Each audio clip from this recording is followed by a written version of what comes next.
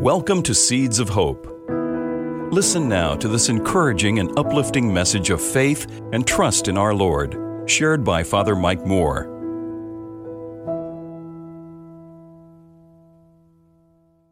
Well, in the second reading today, the letter to the Hebrews, which is probably best translated as the letter to the Christian Hebrews, because he's writing to a Christian community that's Jewish.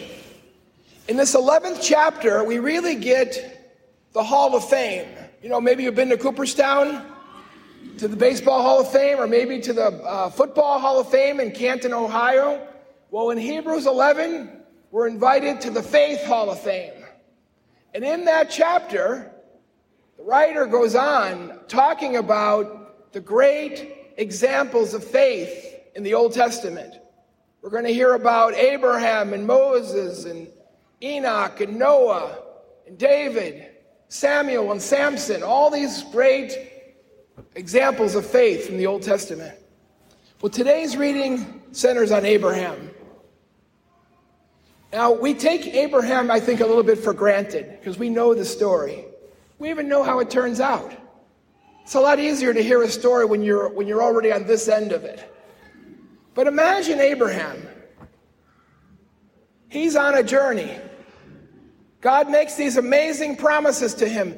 He is an old man. His wife is an older woman.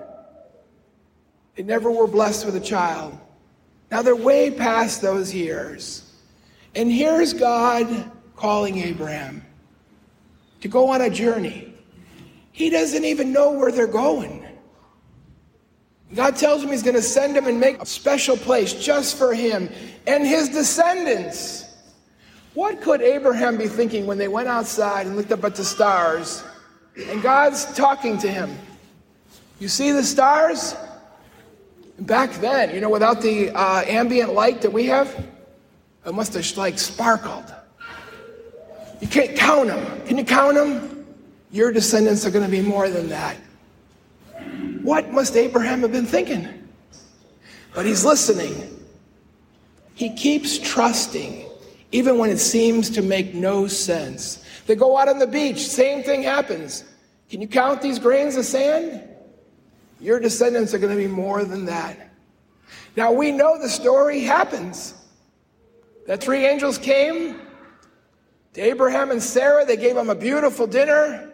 And at the end of that dinner, the angel says, next year when we come, you're going to have a child. Sarah laughs. Abraham laughs. These guys must be crazy. And yet there it happens. It's a great example of faith. So Abraham is waiting. All these three readings talk about waiting. I was thinking about this for myself. You remember, some of you might remember if you're old enough. When I was a kid, I wanted to get a Green Hornet ring. I would love Green Hornet from the comic books. And it looked beautiful on the little picture. So you had to fill out a thing, a little form. You had to put your check in. You had to put that in an envelope. And there was a little thing that was always there, allow 6 to 8 weeks for delivery. We knew this was normal. Can you imagine waiting 6 to 8 weeks today? You can call up Amazon, and they're telling you now, I'm going to get it to you in 4 hours. We were used to waiting more in the old days. I know people, I'm like it too. I do not like to wait in lines. Do you like to wait in lines? No.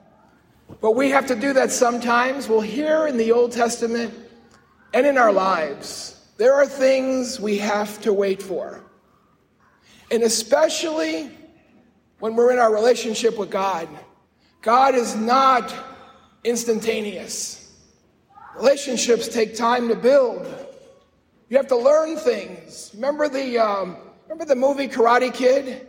He wants to learn how to do karate, and his master has him out there waxing cars. He said, what the heck does this have to do with learning karate? He had to do that because he has to learn those movements before he can teach him the art of karate. That's how life is. For the best things, it takes time. We have to wait. All three of these readings talk about the waiting. But we're not just waiting, sitting still like we're sitting in a doctor's office. The waiting that we're talking about here in the scriptures and in our lives, we're moving while we're waiting. Things are happening while we're waiting. It's not a static waiting.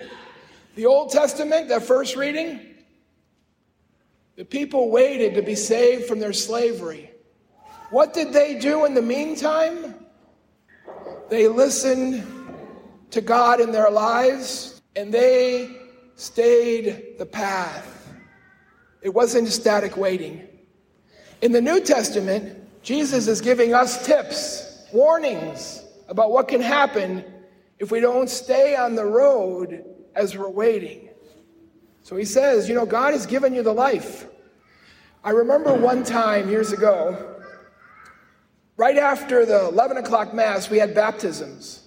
And this mom and a 3.5-year-old were coming into church to the next Mass. And they saw families all dressed up, suits, great dresses. This little 3.5-year-old saw the babies with the white garments, dressed in white. Some of them wearing the old traditional ones that were like a gown. She leans into her mom and says this, she's whispering, "There's going to be a birth in there." And her mom couldn't wait to tell me about it. I said, out of the mouths of babes. That's exactly what's happening. Those babies are being given a new birth, a birth to an eternal life. It's something to think about this. We're not living through this life hoping to exchange it for an eternal life after we die. You already have eternal life, the most precious thing God could ever give you.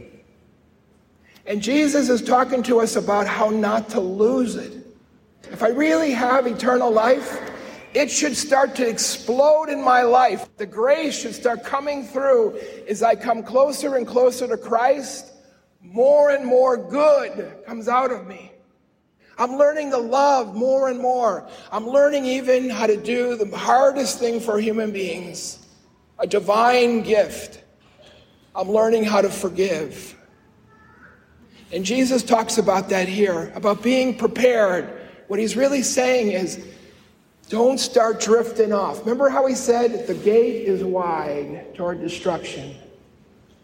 The gate toward salvation is narrow. So how do I prepare? I'm going to have to leave this question with you. I ponder it myself, and I have my own way about it. Do you have a way, every day, in your own way, to remember that you have the gift of eternal life? What's your way? We spend so much time in our world worried about this life. Eternal life is forever. Shouldn't most of our thoughts be going on that? And if I'm really working towards eternal life, I'm doing tons of good in this world. Let me close with this. I love this phrase by St. Catherine of Siena, a doctor of the church.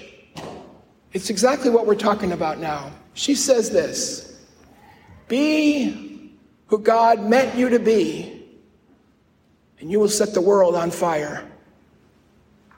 Be who God meant you to be, and you will set the world on fire.